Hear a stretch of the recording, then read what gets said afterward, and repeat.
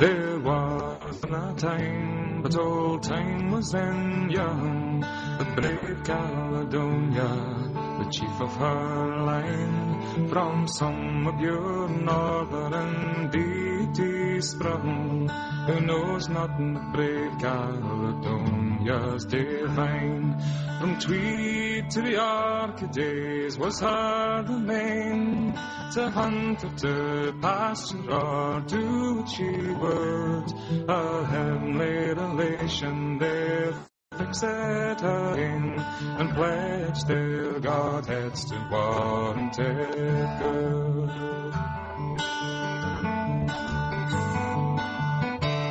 A lambkin in peace, but a lion in war, the pride of our kindred, the heroine grew. Her grandsire old Odin triumphantly swore, whoe'er shall provoke you, the encounter shall rue. With tillage or pasture, at times she would sport, to feed her fair flocks by her green rustling corn, but chiefly the woods were her favourite resort, her darling amusement, the hounds and the horn.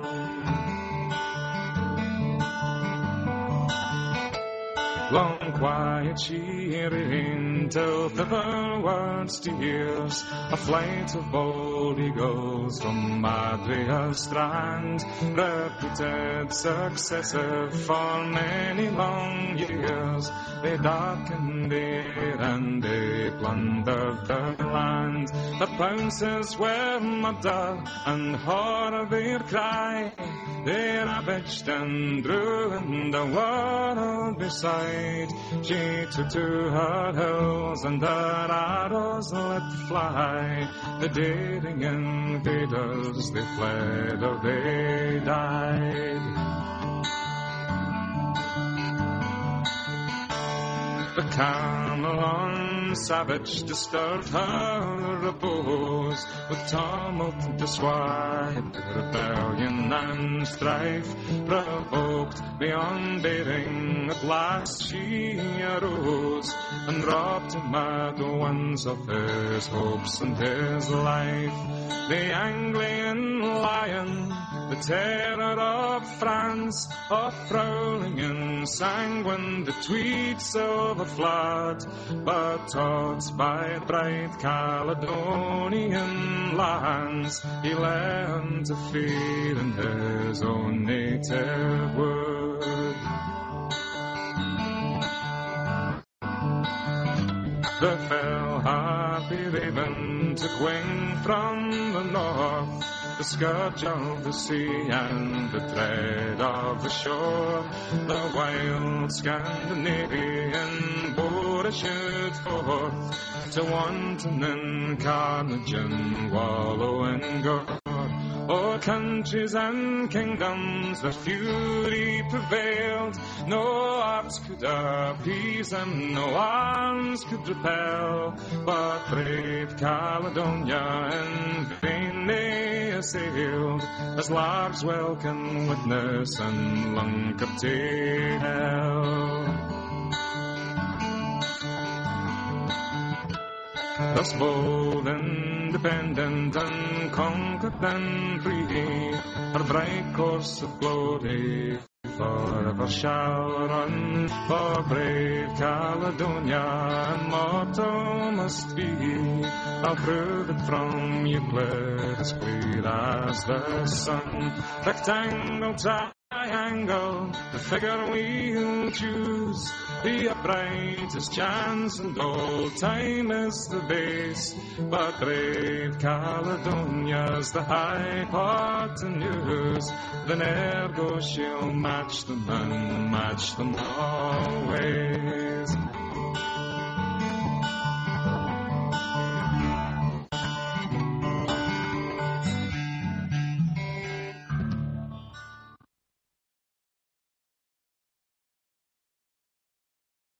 Hello, this is William Fink. Welcome to the Christogenea European Fellowship Forum. Today is Thursday, March 15th, 2012. and this year is just zooming by as quickly as last year went by.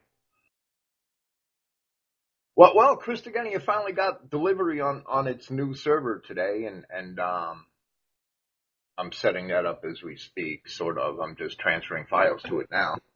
Hopefully, my main sites will be transferred to the new server tonight. Christogenea.net, which hosts this TeamSpeak chat server, is not going to move until Sunday. And I'll move it Sunday because that's when Sunday morning when it gets the least amount of traffic. Hopefully that move will be smooth. If you are connecting by IP number, you'll have a problem after the move. If you connect by using the Christogenea.net address, you will not have a problem after the move.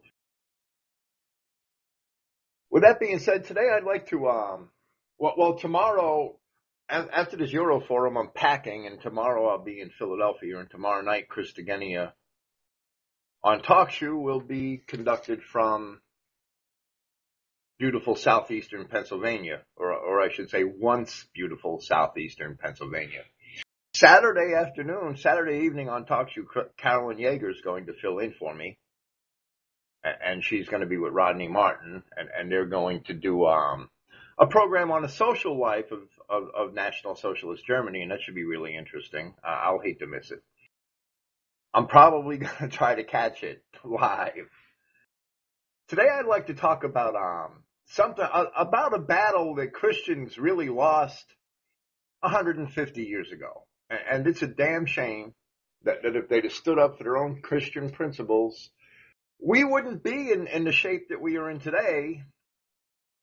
However, like all societies, they erode incrementally and are usually too far gone before enough people notice that there's a problem. And that's the point we're at now, right? There's not much that we could do about this now, but it's nice to be able to see how we dropped the ball. We as a people dropped the ball. You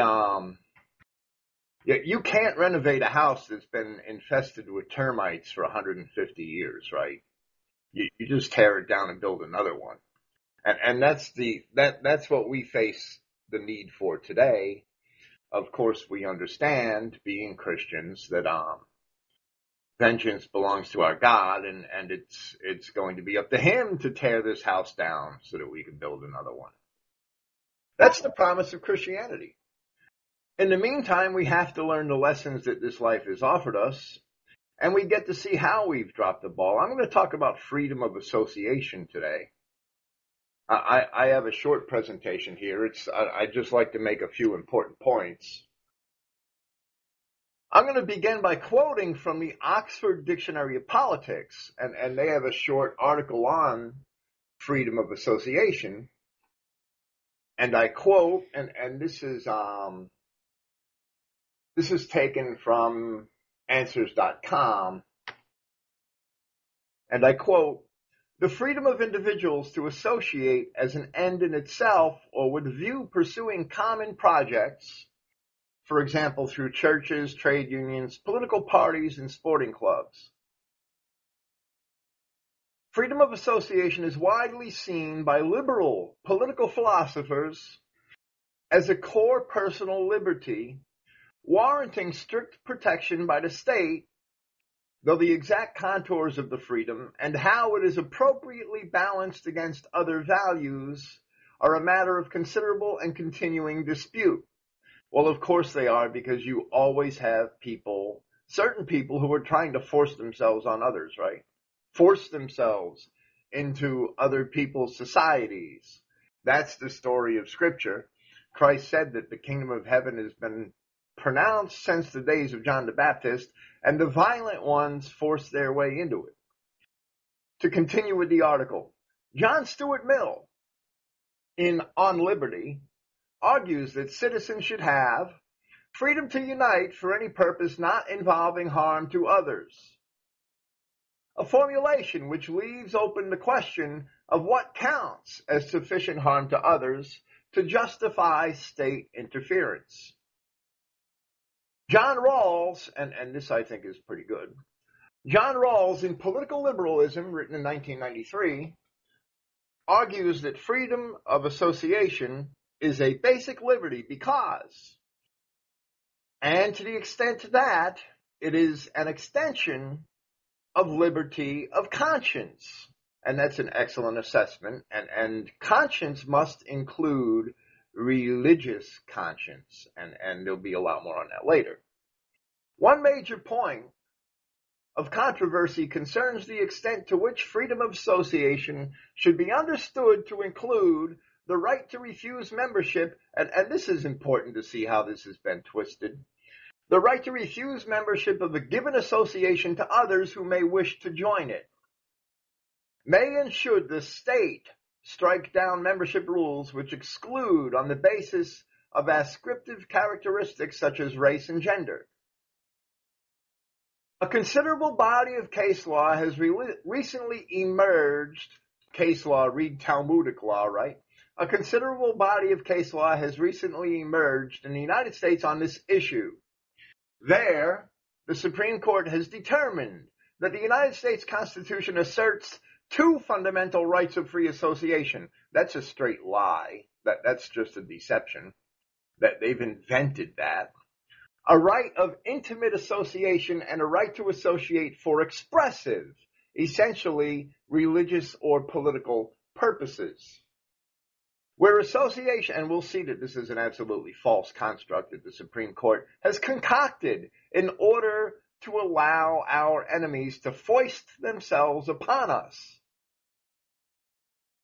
Where associations fail to meet the court's demanding criteria of intimacy, the court has ruled that government may require associations to satisfy equal opportunity norms in their membership policies unless departure from these norms will clearly undermine the association's specific expressive purposes. And there's a specific court ruling mentioned here in the Minnesota Department of Human Rights versus the United States Jaycees. This to me is evil because it forces associations on people who would not otherwise associate. Therefore, it is a violation of one's religious right. We have lost this battle because we have failed to properly defend our religious right. I'll continue with, well, let me say that the U.S. court system should never have accepted any such lawsuits in the first place, because any entertainment of a suit of this type is automatically a consideration to violate someone's freedom to associate, someone's right to free association. As soon as the court decides to hear that case, they are violating that right or considering the violation of that right. They have no business in it. Back to the article. Critics argue that it is unreasonable to expect associations to show that all membership policies are rationally derived from their expressive purposes. Such an expectation, critics claim, will inhibit the evolution of associations over time and thus make for a poorer associational life overall. Another major point of controversy concerns the extent to which individuals should have the right to refuse membership of associations that others would like them to join. For example, a trade union at a given place of work.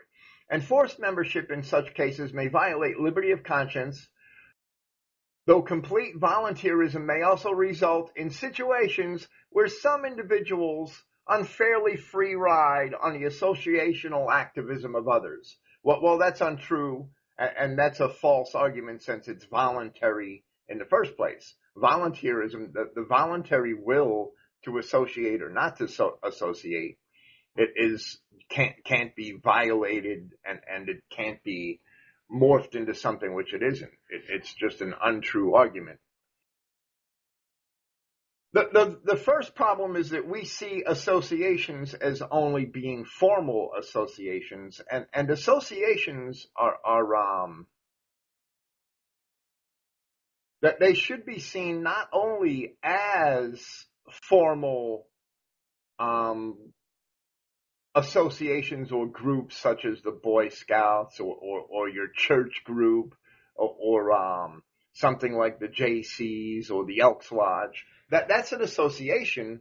However, we in our everyday lives associate with other people in the common course of our life all the time. And Christians, and we'll get into this in a few minutes, Christians are told that they must regulate their associations. The ancient Roman historian Tacitus, in his Annals of Imperial Rome, claimed, among other things, that Christians had antisocial tendencies. I would assert that today, if Christians would only put their profession, put their religion into practice, they should indeed have antisocial tendencies. 1 Corinthians chapter 5, verses 9 and 10.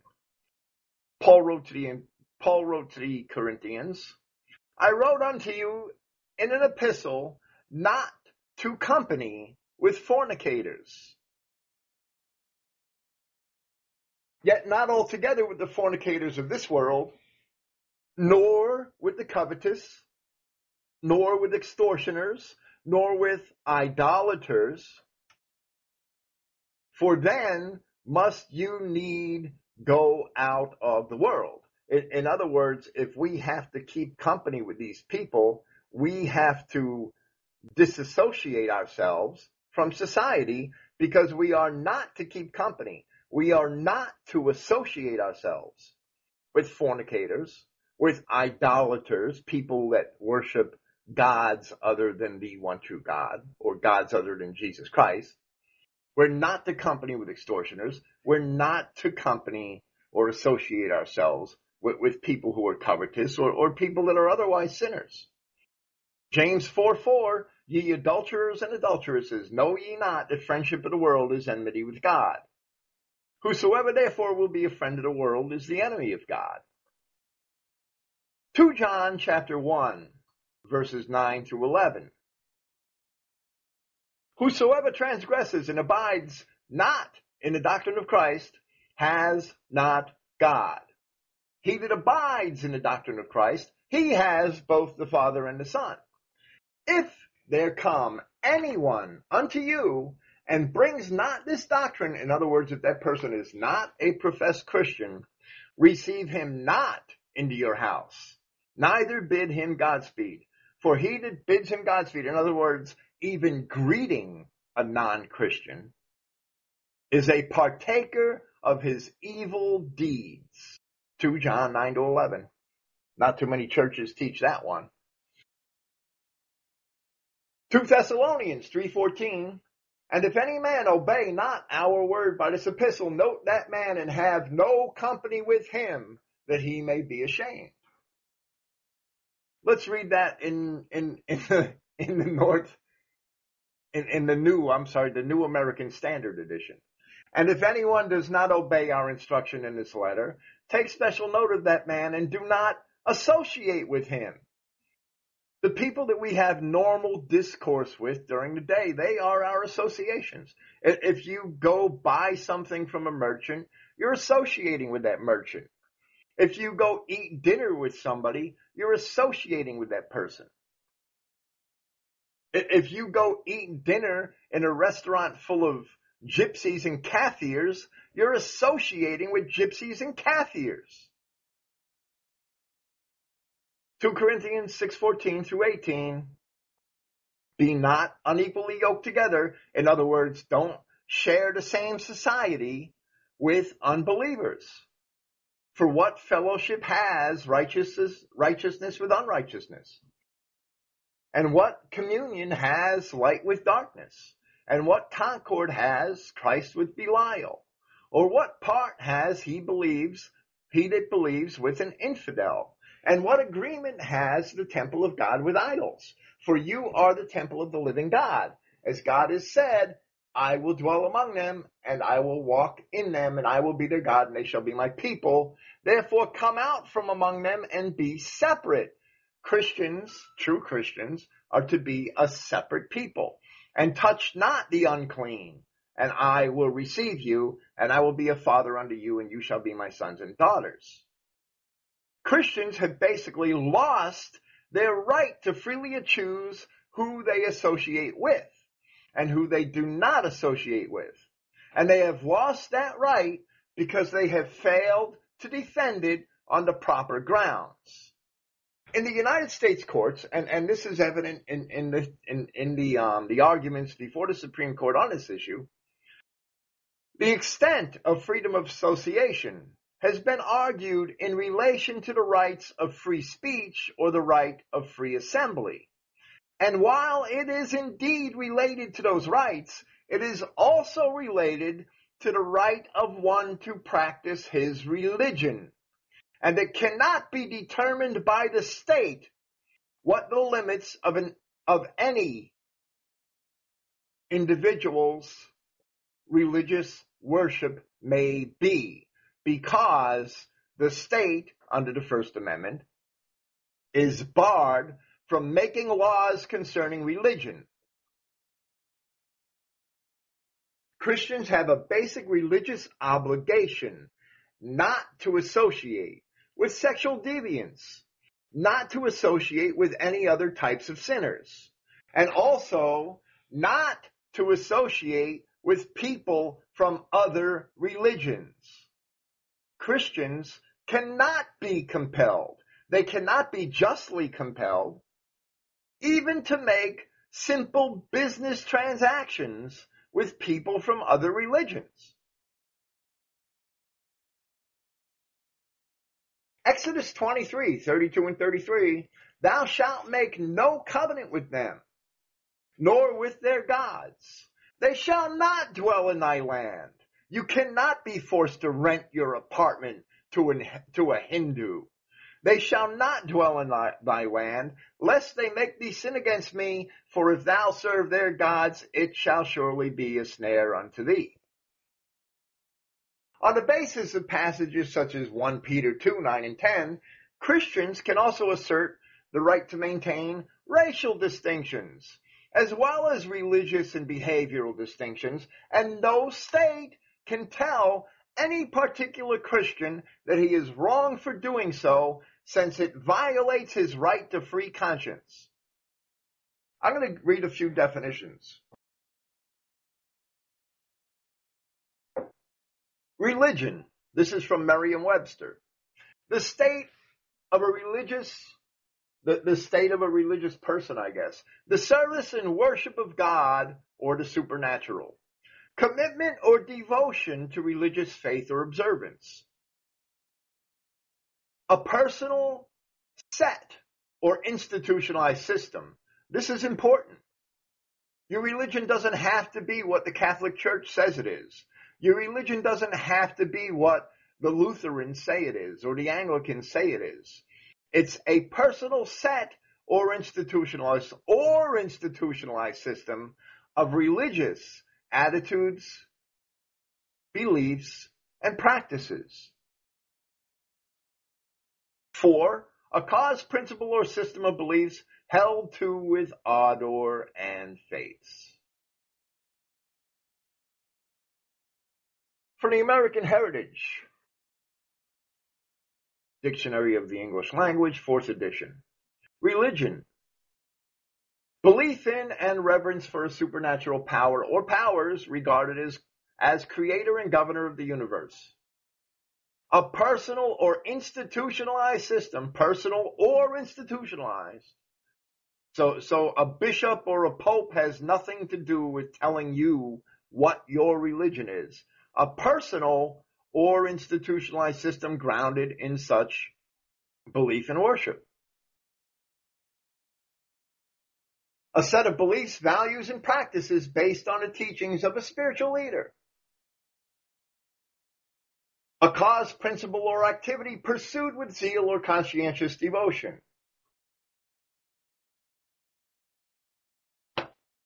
From the Collins English Dictionary, religion.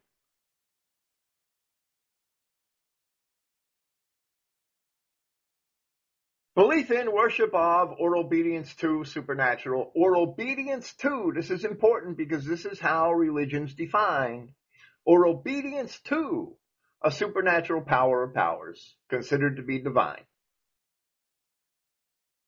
Any formal or institutionalized expression of such belief, the attitude and feeling of one who believes in a transcendent controlling power or powers.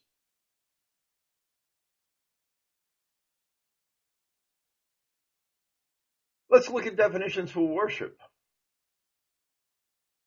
Now that we see religion is both personal and institutionalized, and that's basically some of the principles that this nation was founded on.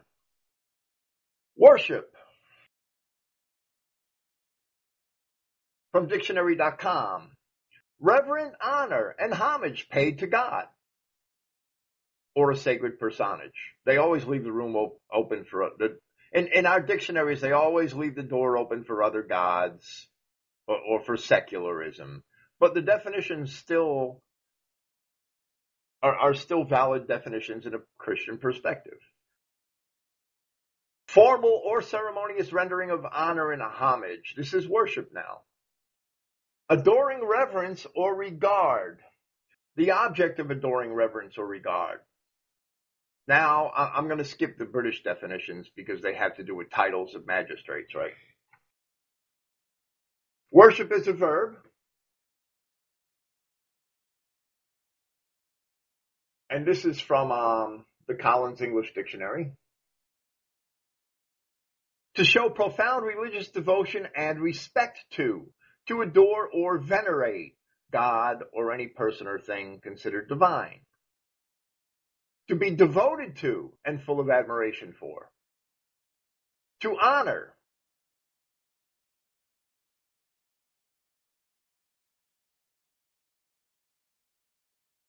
Worship is a noun from the American Heritage College Dictionary. Dictionary of the English Language, 4th edition. The reverent love and devotion accorded a deity. The ceremonies, prayers, or other religious forms by which this love is expressed. Of course, Christians are demanded to express their love through obedience to God. Ardent devotion or adoration, and as a verb, to honor and love as a deity. If you love me, keep my commandments. To regard with ardent or adoring esteem. To participate in religious rites of worship, to perform an act of worship. If Christians have an unalienable right to worship, which is to honor and love, and to be devoted to and to respect, as these definitions have said, their Christian God, then Christians have an unalienable right not to associate with anyone whom they feel is unworthy of their Christian God based upon their own consciences.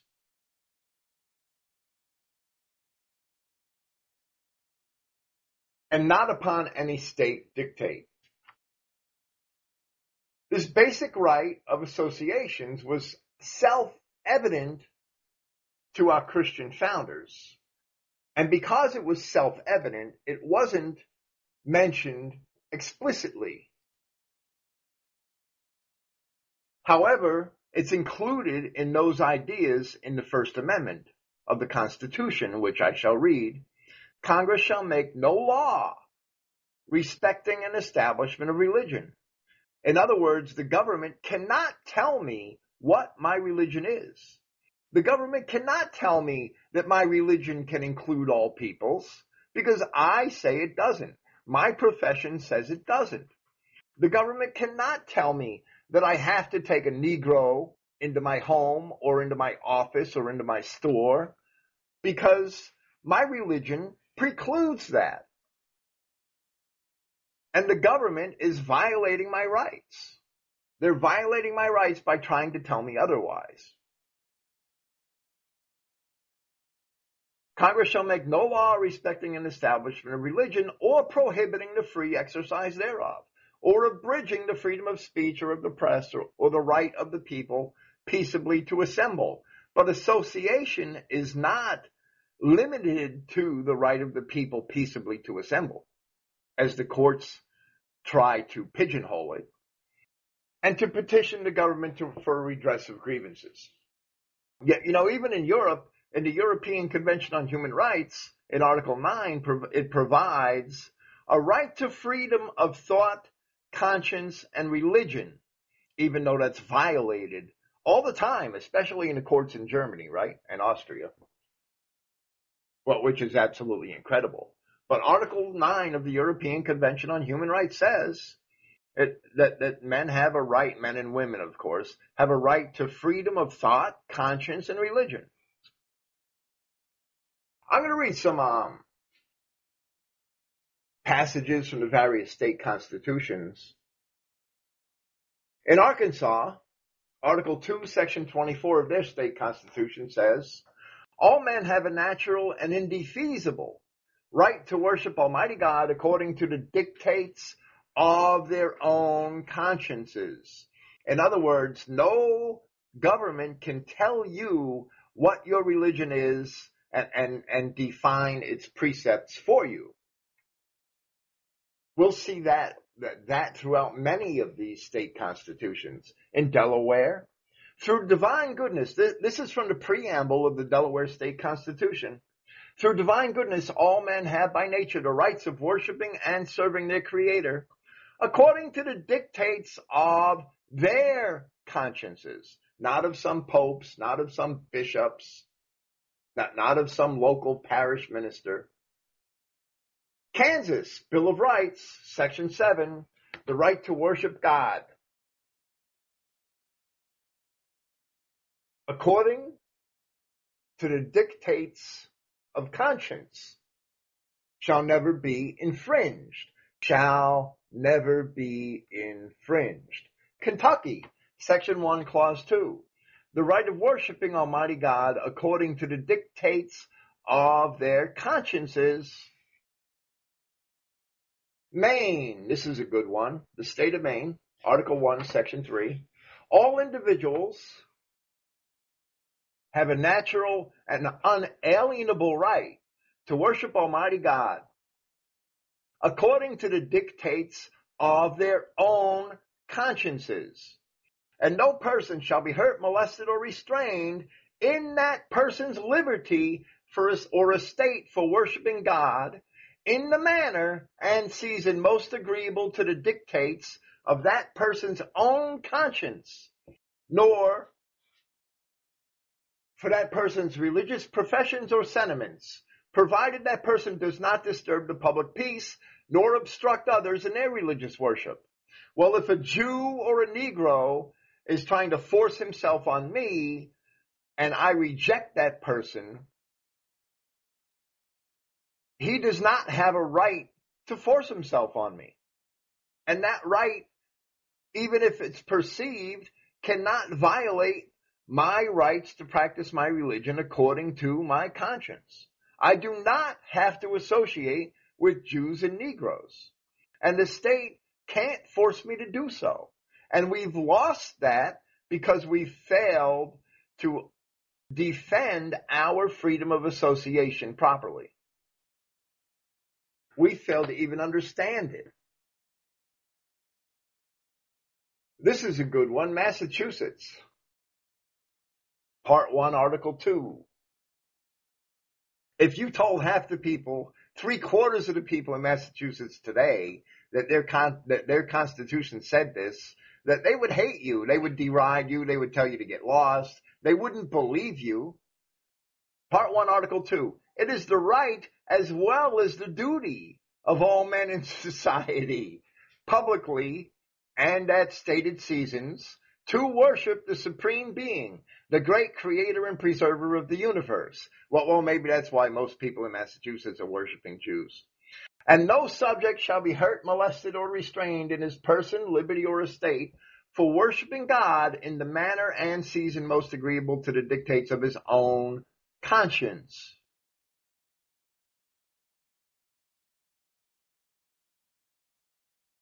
Michigan, Article 1, Section 4. Every person shall be at liberty to worship God according to the dictates of his own conscience. Article 1, Section 16, Michigan State Constitution. The right of every man to worship God according to the dictates of his own conscience shall never be infringed.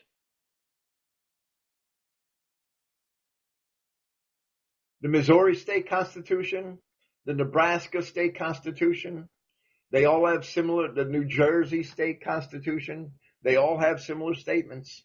New Hampshire's good.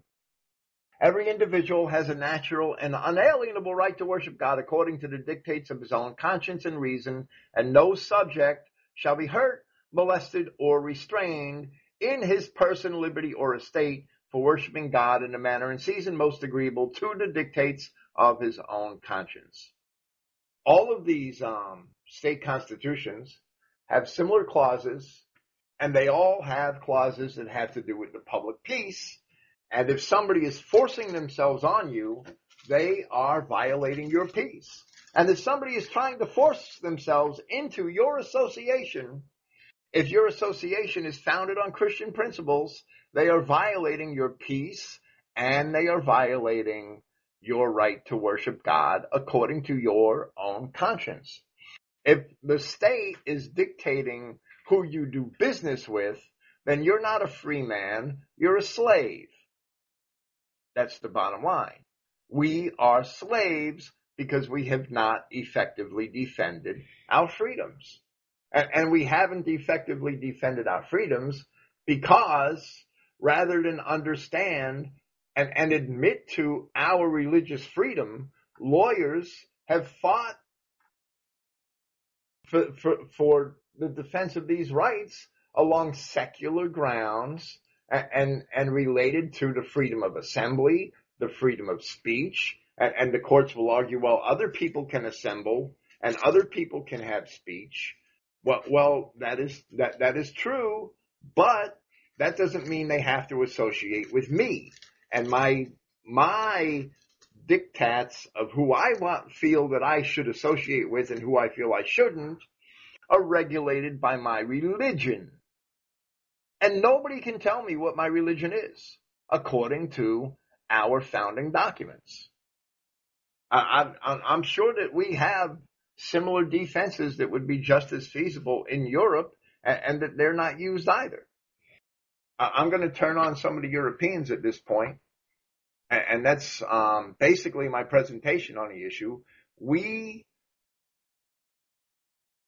have to learn to defend our freedom of association, and we have to do it properly. And we do have that freedom, and we do have that inalienable right according to all our constitutions, but we have failed to do that.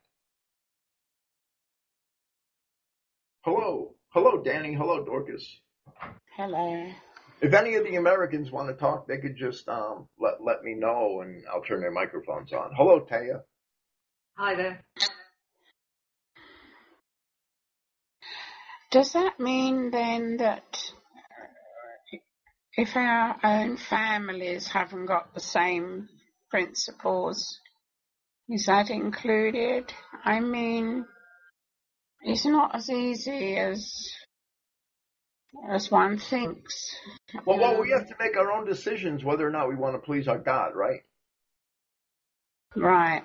And my point is that you have a right to defend your choice not to associate with people, and that's a basic religious right. And it's a religious right that men knew, that, at least the English colonists of the 18th century knew that they had and asserted in all of our founding documents.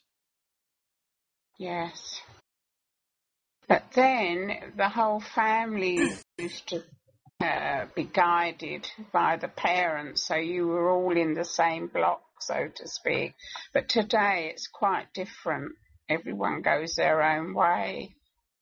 Well, I don't, I choose not to rule over another's faith, Yet you have to make your decisions as to who you're going to talk to and who you're not. And nobody can tell you what decisions can make. You have to make them on your own.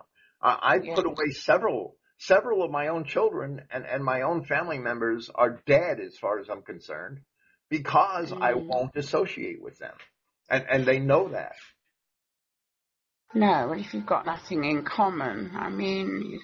Well, I don't agree with that they're deviant or they're perverted or their evil behavior. Yes. And that's a hard decision to make. But that's a personal choice that you're going to have to make. You seek to please God or please man. I mean, that's up to you. Yes, I mean, it's very hard in society today. If you're either completely isolated or you branch out, like I do. I go to a coffee morning at the local church, really. Anyone can go, and so I mean, I'm not in their religion, but I go and I play Scrabble with them, because I know they're all believers. That was my criterion. But they never discuss religion. So, I mean, there's a lot of thinking to be done about these things. Well, there is. I mean, I wouldn't disparage you for going into that sort of environment, especially if you went with a plan to say things that would. I mean, I know you can't really, where you are in England, I know you can't speak out the way that maybe I would here in America, but you can say things to try to entice people into awakening or get them to think about certain things and frame it in a way that that is subtle enough and indirect enough that you get your point across, right? Yes, well, that does happen. And when that happens, you're probably seeking to do something good and finding people that you can testify to the truth. I mean, the other point of that was when I was in Worldwide, we came out completely from other people. Say you were there for 20 years. Well, you weren't influencing society in any way because you'd removed yourself from it. So I don't know which is worse, really, or which is better. Well, I can't partake in the sins of society in order to convince members of society not to sin, right? Yeah. You don't have to go to the casino and gamble and hope to find somebody that you could teach identity to. I mean, that's ridiculous, right? Because you're going into an environment where you're just corrupting yourself. And yes. But I mean, there's nothing wrong with going to a church where you live and to a church benefit or a church function and trying to reach people that are Christians in the first place, for the most part, at least not decadent or sinful, and that just simply misled, and you're going hoping to awaken some of them. It's not like you're walking into a bingo hall full of Africans or something, right? No, I know. Yes. Well, the way I approach it is, how did Christ Yeshua do it? How did Christ went to the temple? He went to the temple. They do, and where'd they go? Christ went to the temple and looked for people to teach there. Yeah. Our examples, so lost sheep of the house of Israel. And he only talked to his own people. He didn't go try to proselytizing the Edomites. No. Sure, like a situation that you would find in Washington, D.C., in London. Have white people there, you'd be speaking I've come across, all of us have, race of people. There will be non-white pagan heathen there that'll chirp in like what they did with Christ. And it's not you're preaching to them, it's they're interrupting you. Yes, that's But, true. Well, I always immersed myself in the general populace in that arena, and only directed my conversation towards my own people. And when it came to the other races, I drew the line at my table and at the door of my house. Yes. Yes. They don't like, they'll pop in and stuff like that. And if I found out a lot of times you just ignore them because there's nothing you can say. There's nothing you can tell these people. No. They'll benefit the kingdom or them. Well, of course not, but you look for brethren that you are seeking, and Yes, you that's try what I to mean. wake You them. talk to your people, that's all. Because like Christ said, they hear me, they can't understand. Imagine. And that's practicing your right of association. You can go into the public square, but you shouldn't hobnob with the aliens and rub noses with them and try to teach them anything. Look at all those years they went down to Africa, and all those missionaries trying to bring them into Christ and everything, and then some doctor comes along or whatever, boom, they're gone. Doesn't work. No. That when I was working, all black Christian men, got off and everything like that. They were crying and so happy and clapping their hands, and that right there. Yes. Well, I wouldn't call them Christians. Call themselves. Well, we can't. My basic point today is that we can't be compelled to do the things that the state has compelled us all to do. Maybe not now, but in our past lives, that they've taken our churches and polluted our churches by forcing our churches to accept aliens. That they force us in society to accept sexual deviance. Like everything's turned upside down. With our children now. That they made artificial distinctions between types of associations.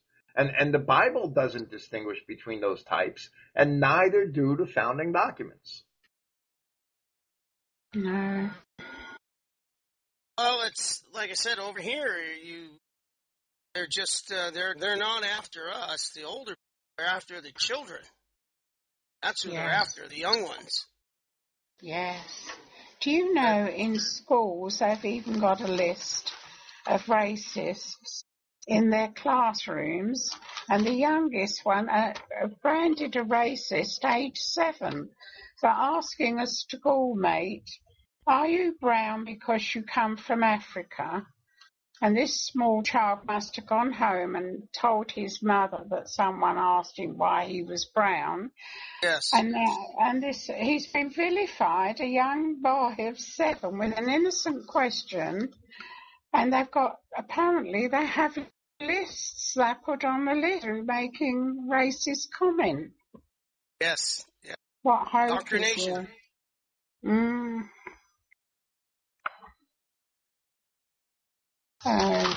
It's getting worse and worse. Funny, the other day at the market, my little grandson. Pardon? Backy in there or something, and he's, "Look, Pop, it's a black alien. Look at." I just knows the difference. Stop trying to teach him multiculturalism, and the kids won't have to people like it, then don't come here. The way I look at it. Excuse. they have people so brainwashed now that think like that or say, shame on you. Yes. Not socially accepted if you Yes, they are brainwashed. racial. Yes. Them, but don't. I believe we have to teach our difference here. Thereafter. Nah, they don't worry about it after the kids.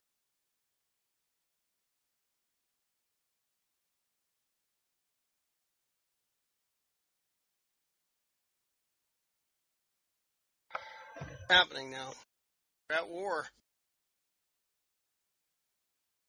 Well, what else do we have today? We got to have something else today. Taya, I just had a very small query on Psalm 83, if you don't mind going over to that subject. I don't know if you want to talk more about freedom of association. What about Psalm 83? Well, it's a great psalm when you're wanting a Heavenly Father to destroy something, one of our enemies and so forth. And it's very clear throughout the psalm who the enemies are. But at verse 16, it says, fill their faces with shame, that they may seek your name, O Lord. Now, they're not going to seek his name, the Edomites and so forth. So, does it mean that Yahweh would intervene in such a way that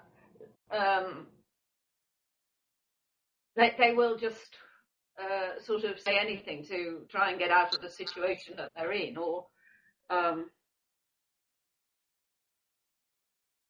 it just doesn't make sense to me, because he's not going to save them.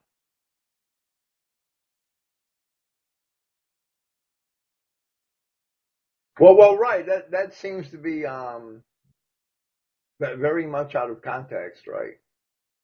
Yeah.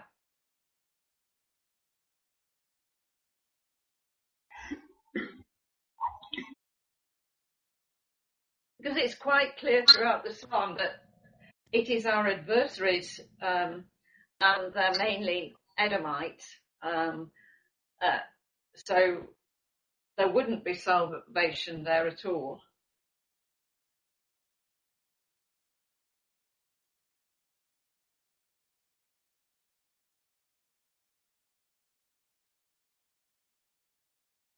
So I use it as a prayer sometimes, but when I get to that verse, I sort of skip it. I have the subject as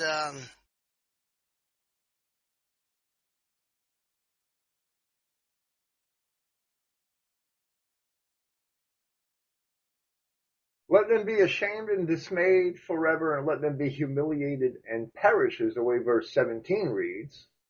And that does not go with and that they should seek his name, right? It just, that one clause.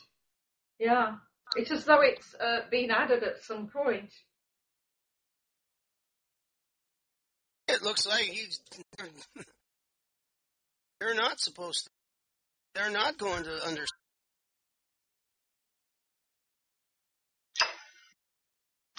Not understand.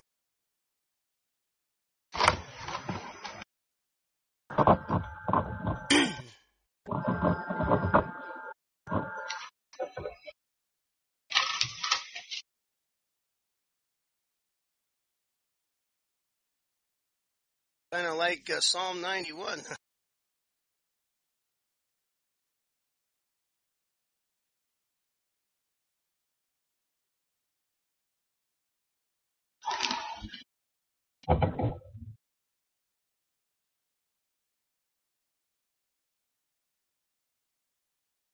But also, we have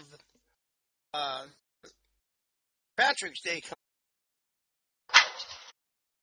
I would think that there's probably something in the Hebrew idiom that was lost or misunderstood. I can't that half of Psalm 83:16, the second clause in that verse is just totally out of context. Yeah.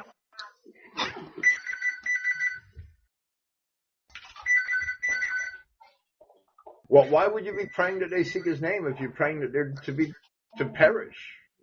Exactly. Makes no sense at all. I would agree.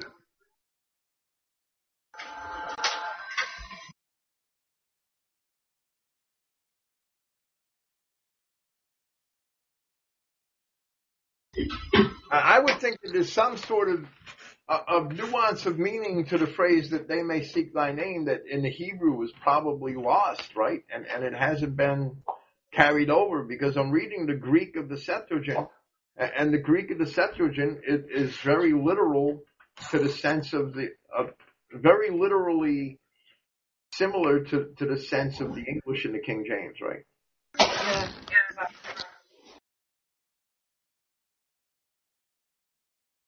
Yes, I think I remember looking there to see if it threw any light on it. And even if they did seek his name, that doesn't mean that they would find it, right? Oh, indeed not. No. It doesn't make them Christians. Perish. Sorry, Danny, I didn't hear that. Perish. Yeah. It says here, let them be shamed and troubled forever. In other words, I feel like they're trying to let themselves in, trying to get themselves into our religion, our God, and shamed and troubled and perish. They won't understand it. I understand. Christ told them, no matter if I tell you, you won't understand it. And I believe always saying. Yeah, but this is asking Yahweh to intervene and against your specific adversary in these circumstances. Okay, it's David probably, but I mean we can use this well for our circles. But I mean, when I'm praying that, I'm certainly not asking that they would they would be so frightened or that they would actually seek him. Well, this is actually a psalm of Asaph, right? It's not David. Oh, is it? Right, let me have a look. Yes, it is, yeah. Interesting. Well, what's interesting is the Dead Sea Scrolls, right? Oh, yeah. The Dead Sea, I'm in the Dead Sea Scrolls now, the Dead Sea Scrolls Bible, and this is from Abag, Flint, and Ulrich, right? It's the popular version of of the scriptural texts of the Dead Sea Scrolls. And I would say that 90% of the 83rd Psalm is preserved in the Dead Sea Scrolls, right? But that half verse is missing and was supplied by the translators. Ah. It says, fill their faces with shame, and then in brackets it says, so that they may seek your name. And they add the brackets when those portions are missing from the text, right? Right, yes. And this is one of those cases where that portion is missing from the text. How strange. Now, verses 17 and 18 are also missing from the text, but the rest of it's preserved. So it's odd that section so many sections of scripture that I would have a question with, like the obvious one is Genesis 4:1, so many sections. I found a section in Jeremiah I had a question with. I can't remember which one it is offhand, and went to look it up, and it was missing. That there have been at least a dozen incidences like that in my study of the Dead Sea Scrolls where difficult portions of scripture have been missing from the Dead Sea Scrolls. All right. Well, it certainly does make it more questionable. So that half of the verse, I can't clarify from the Dead Sea Scrolls because it isn't there, right? Right. But the Septuagint translation, the Greek, it is from 300 BC probably, or 250 BC at least, and the Septuagint does read like the King James, but that doesn't mean that that's original, right? No, they could have both been nobbled.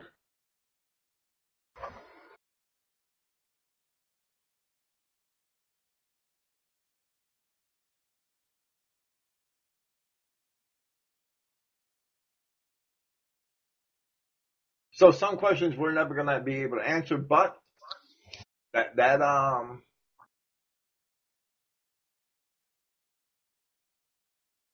it's definitely a phrase out of context. Yes, yes.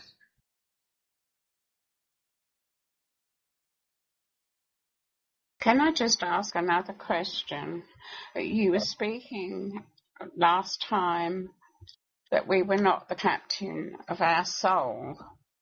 And I was just reading in Samuel, 1 Samuel 16.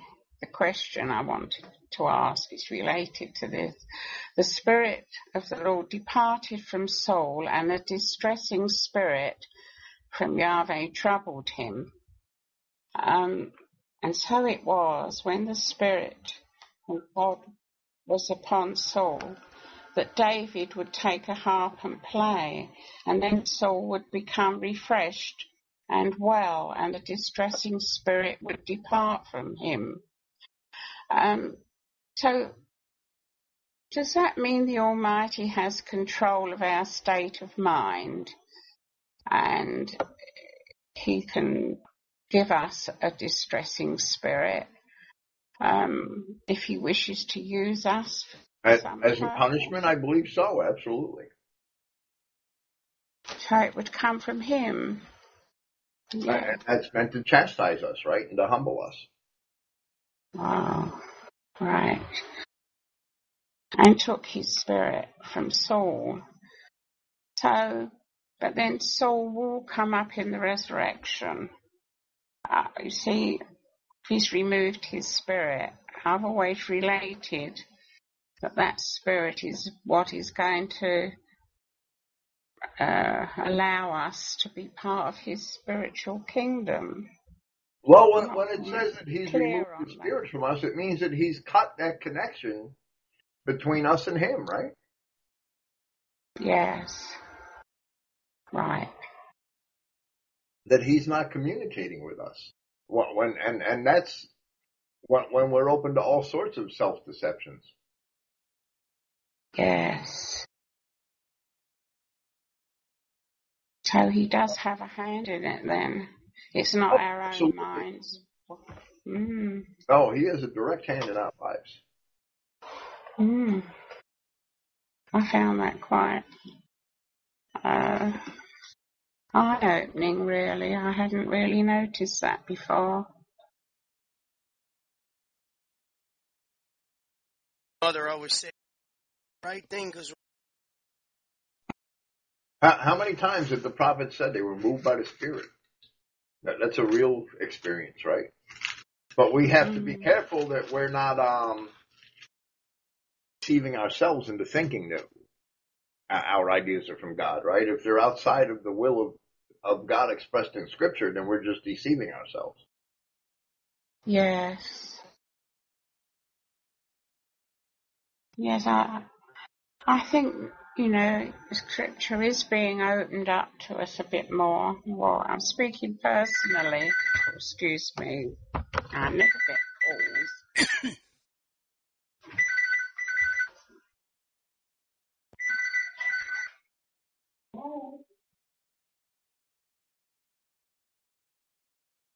I don't want to hear a phone conversation, right? I'll shut her up, shut her microphone off. I don't know. English people are funny when it comes to the telephone, I think. Danny, what's going on? Where's Alan? Have you heard from him? I heard you met up with him recently. Yeah, he came over last weekend, and we hooked up, and good. Doing okay. He's, still a few problems, but care of it. Yeah. Good to see him. And I've been meaning to get a hold of Angela and Martin. And, yeah, I haven't heard anything from them, right? I haven't heard anything. Yeah, they got the young kids and everything, and I guess they're pretty big. Yeah, right, I imagine. Well, I'd appreciate it if you let me know when you try to get in touch with them, right?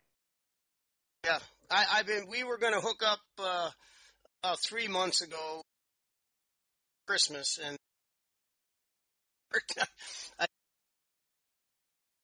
You're cutting out again. I think I jumped too far ahead of ourselves. Now you're cutting out again, Danny. It's painful.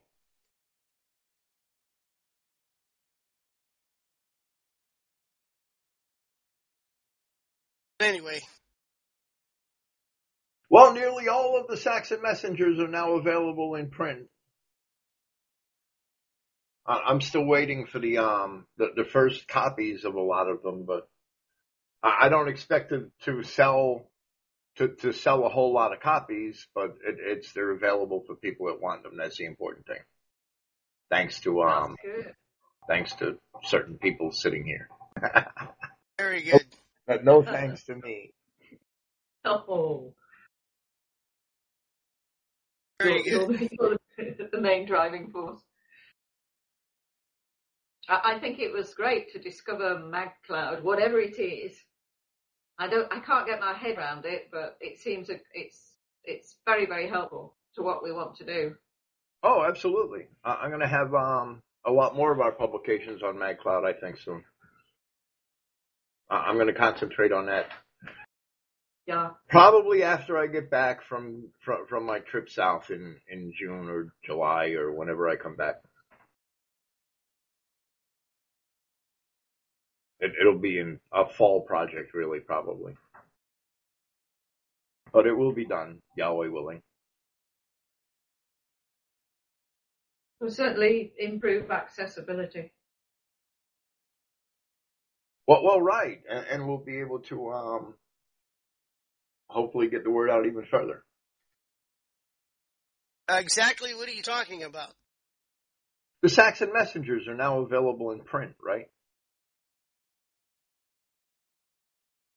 There's a huge ad on the Saxon Messenger and on Christogenea websites, right? It's on the lower right-hand side of the page.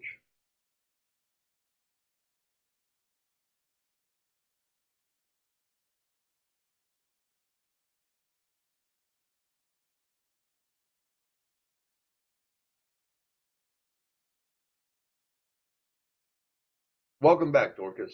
Night. Oh, I'm so sorry about that. Do you know, Pete, they're rigging me up. As soon as I answer it, they put the phone down. I don't know who it is. It's 3 times today it's happened. Such a nuisance. But anyway, I've moved the phone close by so I can just dismantle it quickly.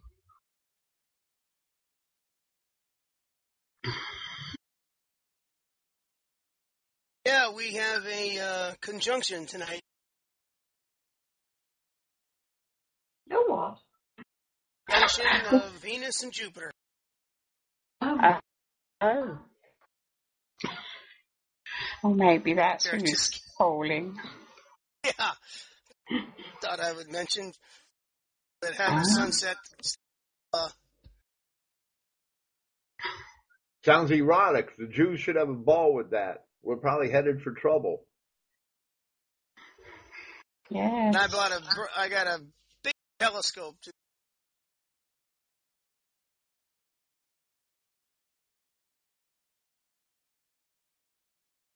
Okay. Yeah, we still don't hear you. You're still dropping out. Well, can I just ask how we acquire the Saxon Messenger in print? Do we have it go on the list for it to, Oh, it's you have to go online and order it, right? Go online and order it. Okay. And some of the issues are it's not cheap because it's print to order, so it's never going to be cheap, right? Some of the issues are $9.80, and some of the issues are $11.80. Right. Depending on the page count, right? And the postage is about $2.17 American, maybe, for to get it delivered to Britain. It's really not bad. I was really shocked that it was so. Yes. Right. I just wondered how one would go about it if you wanted to buy one. Well, if you go to the Saxon Messenger website, it's on the right-hand side. Right. It just says the Saxon Messenger in print. Yes. And then you can click on that, and you'll get to the right page. And they take PayPal. That's the best part. Thank you, Jared. So I think I was really impressed with it. It's very high quality. I only have so far I've only received copies of the February issue, but I have copies of all the other issues on order. And it takes about eight days maybe to get an issue delivered. I don't know if it'll take a day or two longer in Britain, but it's about 8 days for me. Yeah. Oh. Well, I hope that is successful for you. Well, right. It's just another way to get the word out, right? Yes, yeah. I'd like to sell 1 million of them, and then I could hire my own server technicians, and I could concentrate on writing. Yes, that would be wonderful, wouldn't it? But I don't think that's going to happen. But Dorcas, the quality is incredible. It's almost like a very upmarked book, in that the paper is glossy, beautiful, and it would make a superb gift to somebody. You know, if you just wanted to sort of get them interested. Yeah, it's beautiful. When you're handling it, it's a delight to look at and to hold. Oh, how lovely. That kind of quality. Yes, wonderful. Well, it's a step forward, isn't it? I mean, I think the people are ready for it. Yes. I think a lot of people are. Well, we'll see. So far, I've sold about 4 copies, but that's okay. But you know, hey, it starts out slow. Mighty oaks from little acorns and all that. Christianity started out with one person. Yes. Well, we can only spread the seeds, and God makes it grow, right? Yes, indeed. Fantastic when it happens.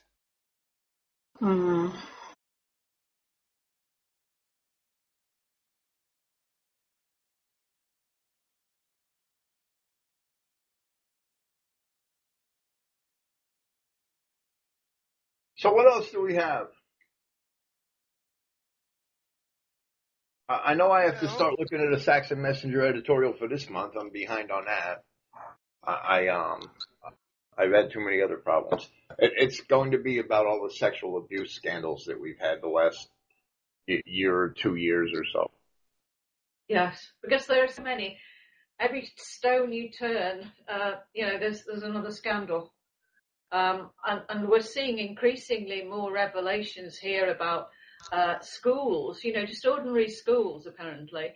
And then there's so much sexual abuse going on there. And these are day schools, they're not boarding schools. No. And do you know, with children's film, these lovely Disney films that used to be years ago, and they've changed over the years to more aggressive films. They're now going to sexualize the children's films. So they feel it's a teaching tool, so I heard today. I mean, how revolting it's all becoming. Well, that's why we've got to keep speaking out against it. No. Having a field day. So yeah, but you see that. Yeah, go on.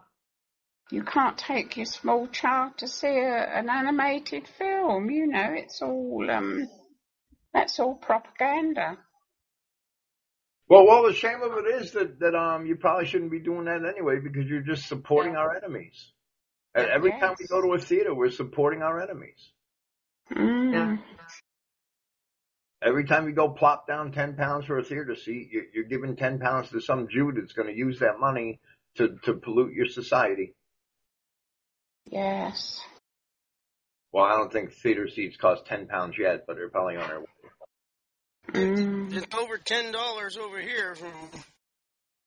It's almost too expensive to go here. Wow. It's just as well. Yeah. I think it's £8.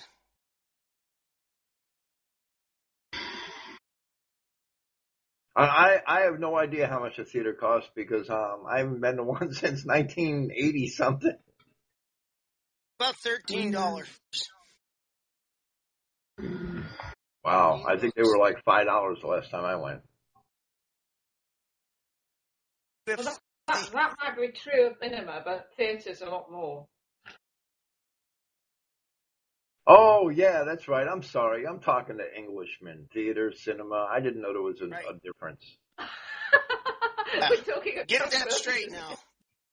Well, you know, here they call the cinema, they call them movie theaters, right? Oh, right. Or the flicks. Now the real theater is Broadway in New York. Yeah, I'm sure that's $100 probably. I'm sure. Yeah. But I've never been to a Broadway play. I haven't either. I was just going to say, me neither. I think we saw that Blue Man show or something like that one time in Vegas. A friend that lived up there went to one of those shows, and the other one there with lion, white tigers before the guy got ate. All that. Well, cousin. The Lion King. Oh, it was the one there where Siegfried and Roy, all that. I don't know. I think that's sort of like $75. Cousin. Yeah. Oh, we went up and $75, but you know, it was quite a show.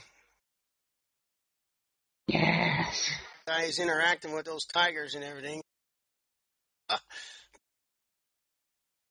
Years later, Is that the guy that eventually got eaten?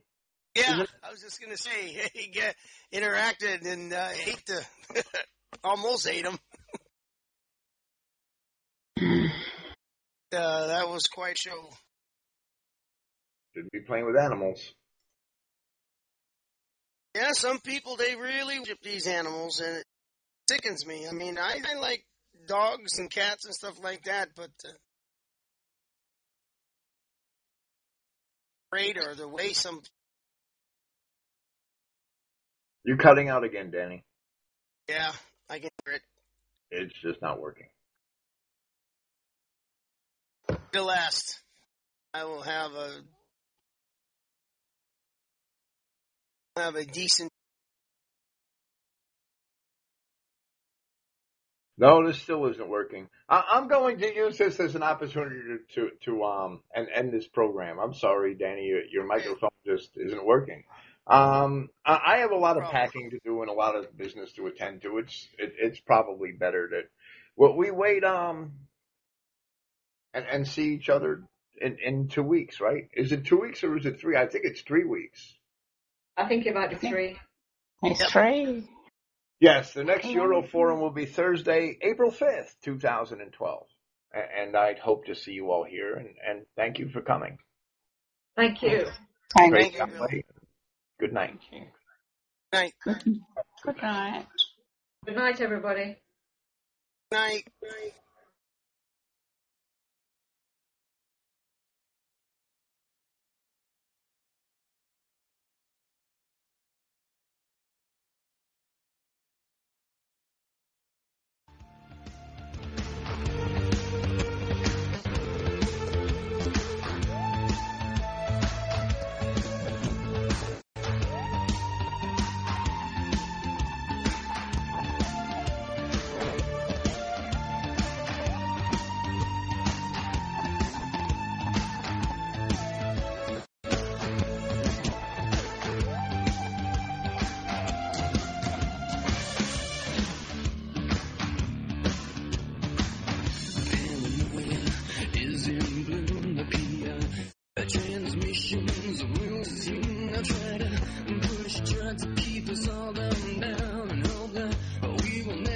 see the truth around.